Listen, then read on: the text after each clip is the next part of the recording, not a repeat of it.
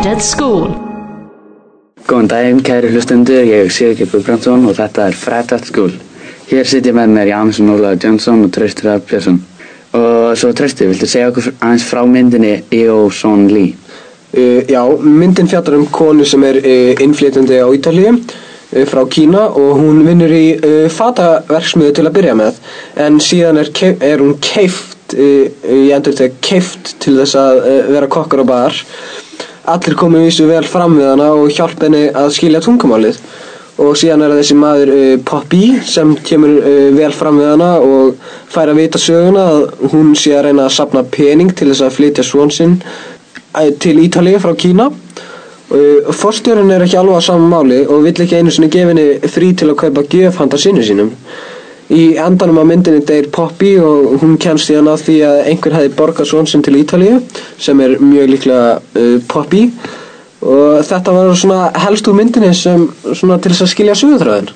Já, svo hvernig fannst ykkur svona söguþráðurinn? Mér fannst hann allt í lagi, en myndin náði mér ekkert það mikið tilfinningulega, en samt klárlega besta myndin sem við erum búin að horfa á. Já, myndin var svo besta að minni sögn, hún vakti upp mikla tilfinningar hjá mér og vel er að henni komið. Mér fannst myndatakan góð og flott, en já, Jameson? Klárlega besta myndin af þessum öllum. Söguþráðurinn var svona allt í lagi, en myndin sjálf snerti mig mest. Hún vakti svona margar tilfinningar mér. Það var sorg, reiði, gleði og það var bara svo mikið af öllum einhvern veginn.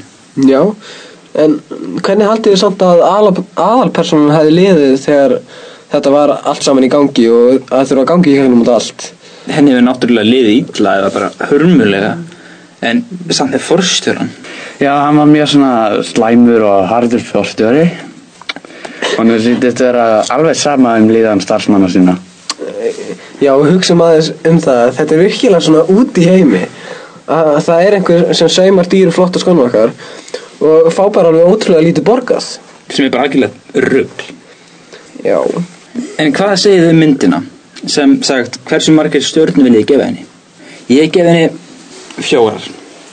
4 stjörnur? Já, ég er á sama máli. Ég ætla að gefa henni líka 4 stjörnur. Ég er bara mjög sáttur með þessa mynd, vel gerð, söguþráðurinn er svona allt í lagi og hann fær mann svo ótrúlega mikið til að hugsa því að þetta er mögulega svona í alvörinni út í heimi að fólk er að vinna í verksmiðjum og fær bara lélega borgað fyrir þetta. Já, já, ég held ég henni svona 3,5. Það var ágæt mynd og bara fínn söguþráður og svoleiðis. Svo jæja, það er komið að lokum hjá okkur. Ég held að við séum öll sammála að þetta hafi verið besta myndin sem við höfum á í Fred at School. Grunnskólinn á Hólmavík þakka kærlega fyrir sig, kæri hlustendur.